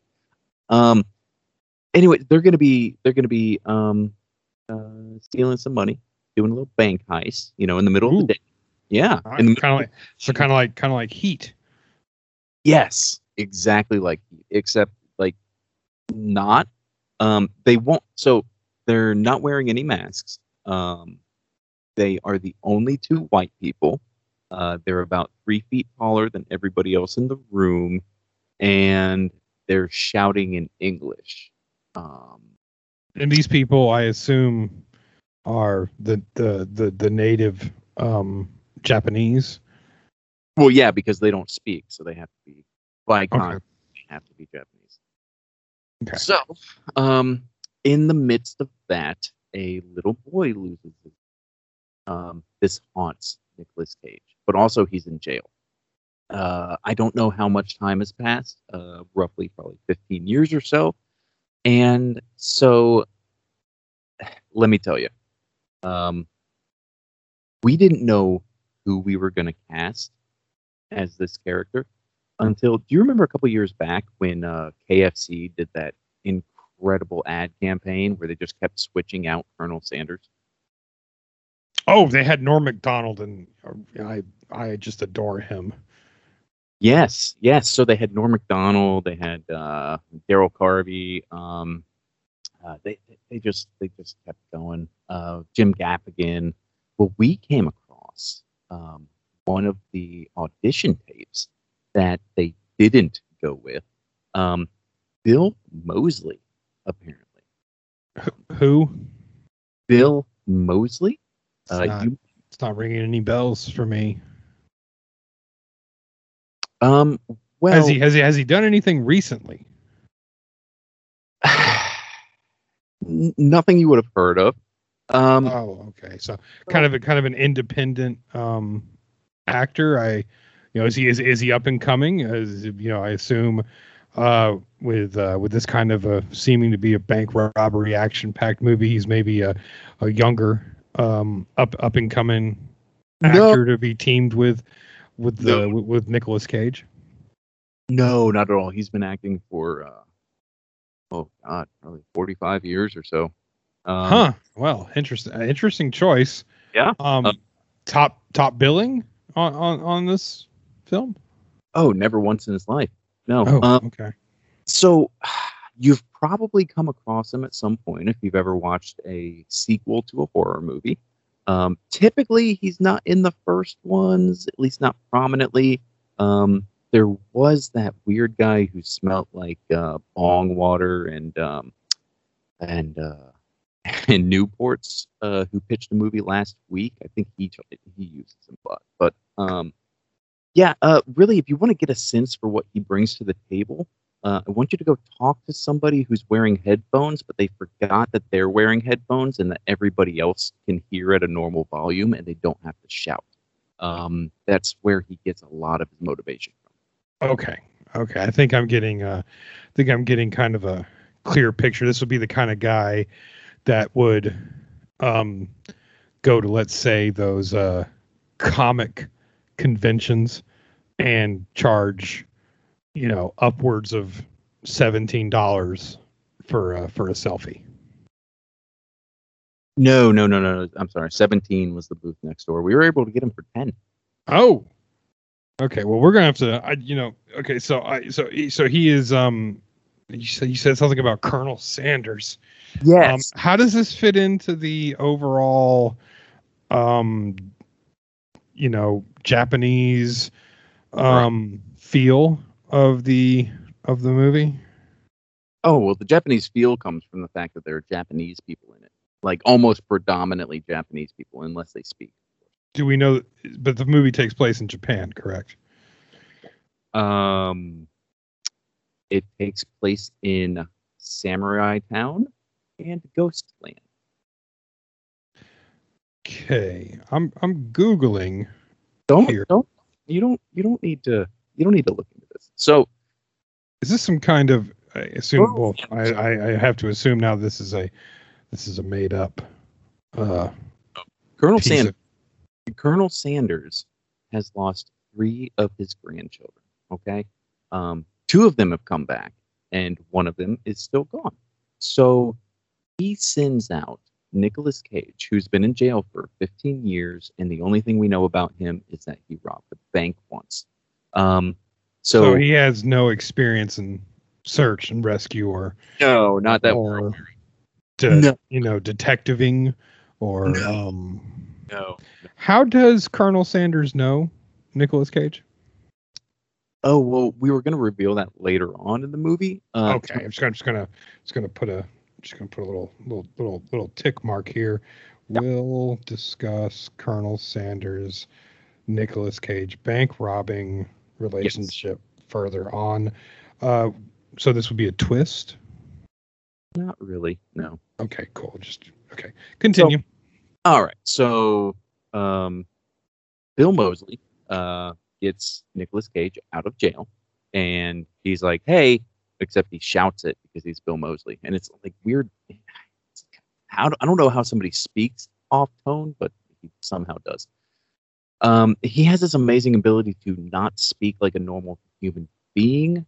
So is he could we say he's trying to impersonate poorly, like a Bobcat Goldthwait type character? No, he's he's just doing the same thing he's done in everything he's ever been, except you can tell he's trying to throw a southern accent on top of it, but it's just not, it's not working. Okay. That's the only thing. So he tells Nicolas Cage, "Hey, I need you to go get my granddaughter. She is in Ghostland, right? And he doesn't want her to become a ghost. Well, he says she's with the Sodomites, but I think think Sodomites are a whole different thing. I'm not sure. Okay, so I want to make sure because we've already discussed this with Village of the Damned that you pitched to me that we're okay if it's there. We can't see it. Well, good news. So we have something built into the plot, whatever that is. So again, you remember Hell Comes to Frogtown? Oh, of course. I watch it. I've just watched it last week. Okay. So you know that design back in like what was it, like 1982, whatever year we that. That design for that undergarment that he had that had his testicles in, as well as his penis. Yes, the explosive chastity belt. Yes.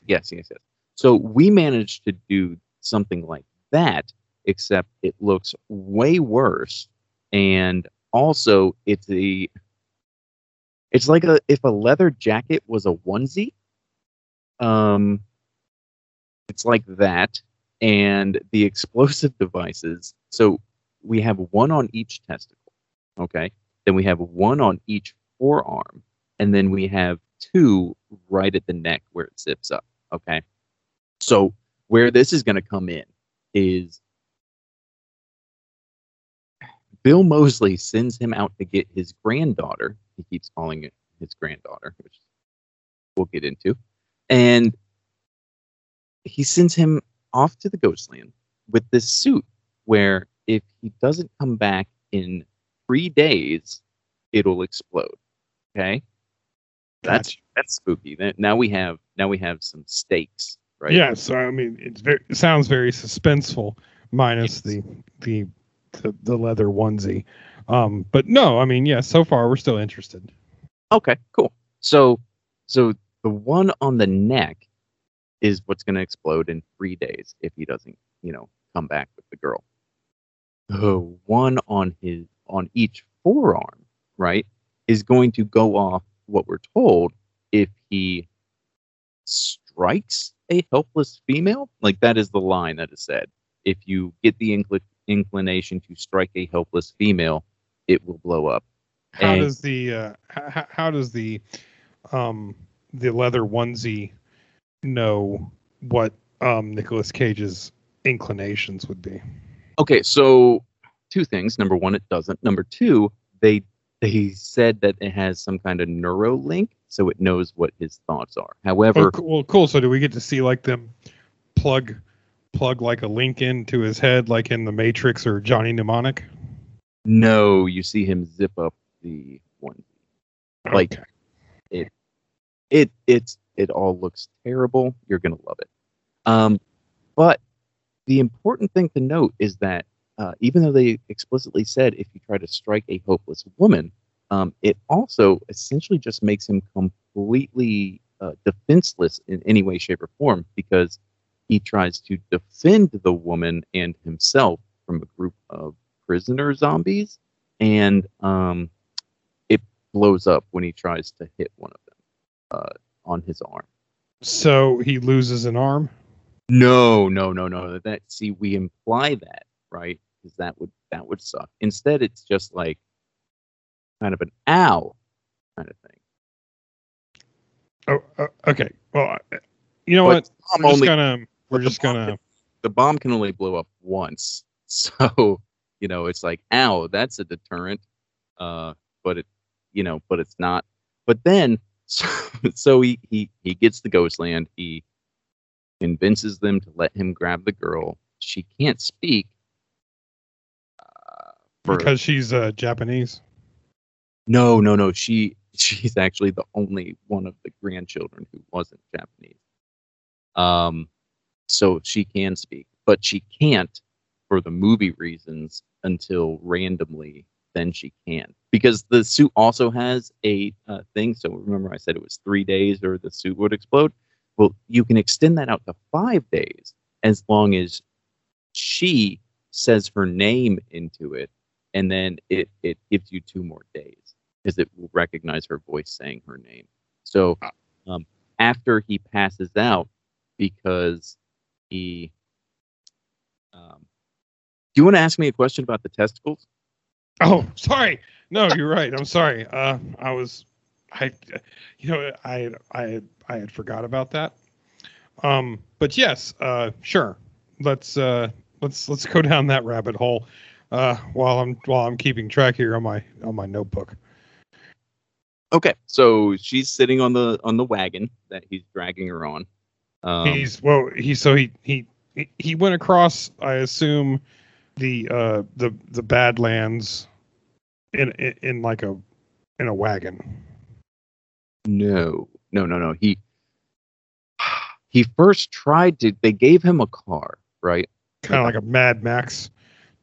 Type thing here. Okay, so we're doing Hell Comes to Frogtown meets Mad Max. Okay. And then I feel like we have to talk about this. There's a completely throwaway, pointless thing where he's well aware of the time constraints. He's well aware of what he needs to do. He's well aware that he needs to bring another human back with him.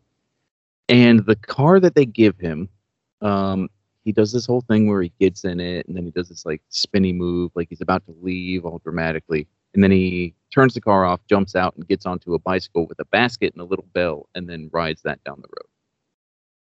And so he takes that to rescue the girl?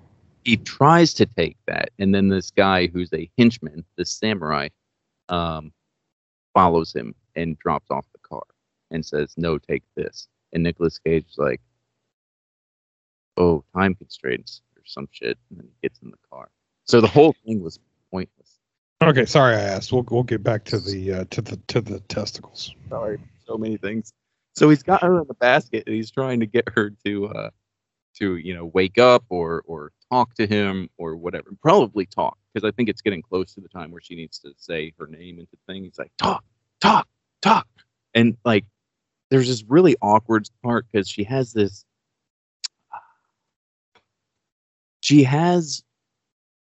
pieces of like a mannequin costume thing, like trying to take it off, get her to talk, and he's just shouting, take it off, like Nicolas Cage does. You know. Yeah. Oh yeah, we know how. This goes on for like 45 seconds of him yelling, take it off. It's weird. It's getting weird and uncomfortable. And then he, for whatever reason, starts giving her water, and he like holds her head back. She's just staring at him, and he's just pouring water into her mouth, and her mouth is just filling with water, and it's just coming out of her mouth. And there's nothing sexual about any of this whatsoever to anybody except for Nicolas Cage's character, apparently, because then his testicle bomb starts beeping and then explodes. So one of his testicles just gets exploded, and then he reaches into the hole because again, this suit, like they're just very, they're not large explosives, so it just specifically blew off the connecting tissue of that testicle. But he reaches in the hole, he pulls out the one single testicle, and I think he says something like, "This is my testicle," or something to that extent, and then he passes out. Okay. So then she crawls up to him and then says her name into the thing because the thing on his wrist randomly does Bill Moseley voice of Beatrice. It's your grandpa. Say your name, like over and over and over again. That won't get old. No, not at all. And then he wakes up, and then they get attacked by nuclear zombie prisoners. And then he tries to swing at one, and then the one on his arm blows up, and then he passes out again. And then he goes back to Ghost Town, and then some stuff happens. they tell him a story about nuclear waste in a prisoner bus. I'm like having PTSD from this shit, bro. Okay, we're scrapping the pitch deck idea on this. Let me just talk about this fucking movie. That means I won. You did. So, god damn it. So then they do this whole thing where like they do one of those army building moments where they're building up, like all the people in Ghost Town are like, oh, we're gonna escape, you know. We're all gonna escape together. I don't know why he was the catalyst for this, but whatever. And then out of nowhere, this old guy, he's just staring. I think somebody like forgot to put in special effects or something. He's just staring, and it's not mentioned at all prior to this. He's just staring and then starts going crazy and jumping around about, you know, we're going to die or some shit. I don't know. And Nicolas Cage goes, what do the blue butterflies mean? There are no blue butterflies anywhere. And this other random guy goes, blue butterflies means you're going to die soon. It's like nobody mentioned blue butterflies. Like, I had to go back and I'm like, did I just have a stroke? Where are they? What are we doing? And so, so come to find out, the big guy that he was with during the heist, right, was a bad dude. That he's the one who ended up shooting the little boy. He's the one who went on a shooting rampage. Nicolas Cage was like, what are you doing? Don't kill people, right? So they get into a fight. They go out into the street. They get it. This is how they both get arrested. Before they get arrested, the big guy shoots a woman who's with a little daughter, right? That daughter turns out to be this Beatrice girl who he is saving, who, like, it shows Bill Moseley walk up and pick her up, you know, and become her grandpa, which he has sex with his grandchildren, apparently. Of course. Because it's Bill Moseley. I think it was just in his contract. So yeah, they were like, we're not sure it's gonna work, Bill. So they have this whole army scene, like they're gonna fight the, you know, the zombie prisoners and their leader, right? And so they're about to head out, and then the zombie prisoners and their leader show up.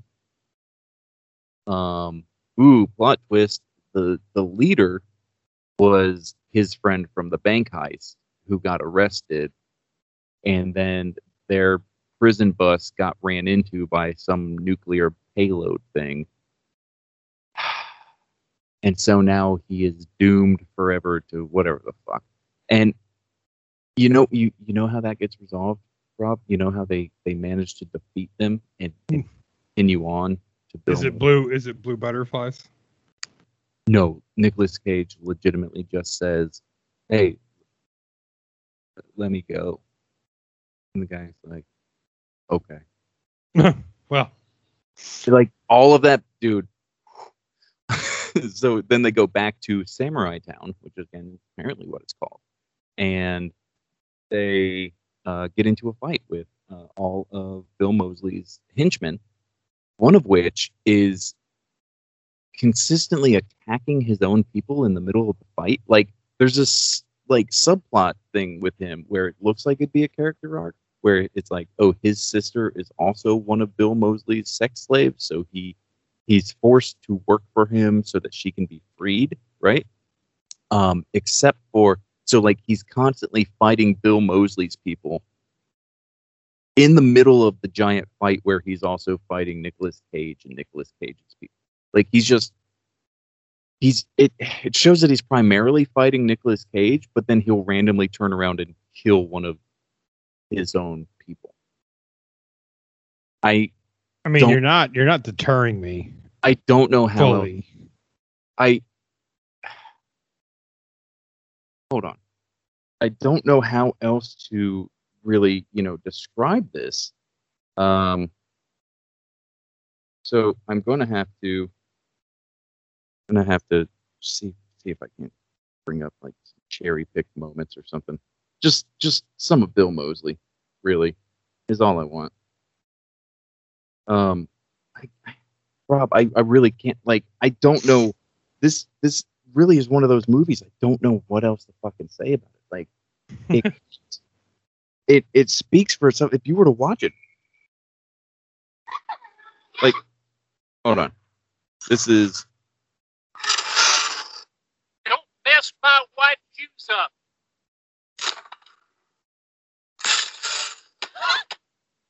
Is this him? Yes, sir, Governor. He's a mean-looking cuss, ain't he? They say you're a veritable phantasm. You have slipped through the firm grasp of the law more than any other man on God's great earth. They also say you're the one who robbed the Blooper National Bank in P-29, killing, among others, 3 tellers, 2 security guards, a retired Navy colonel, his mother, and a small boy whose cry was masticating a sweet cherry gumbo. Sounds good. I can't. I give up. I've been up since 5 o'clock in the morning, and that was the first. That's how I started. Yeah, well, I told you it was too late by the time you told me for me to tell you that I just not to do that. I really wish you had watched this. Well, we're out of time now that we did a 2-hour podcast. Yeah. We talked for an hour and a half about period from Kraft. Which means we talked for a half an hour about a movie that only one of us watched. All right. I have to give you your pitch deck now. Okay, that's right. Okay, I got my pen. And we'll be sure to do this one. All right. So your pitch deck is going to be demonic. Oh, okay. Well, no, you said it was good. Yeah, because I thought that's the way I could get you to watch the fucking thing. Well, okay. Well, give me demonic and give me an actual pitch deck too. I'll do both.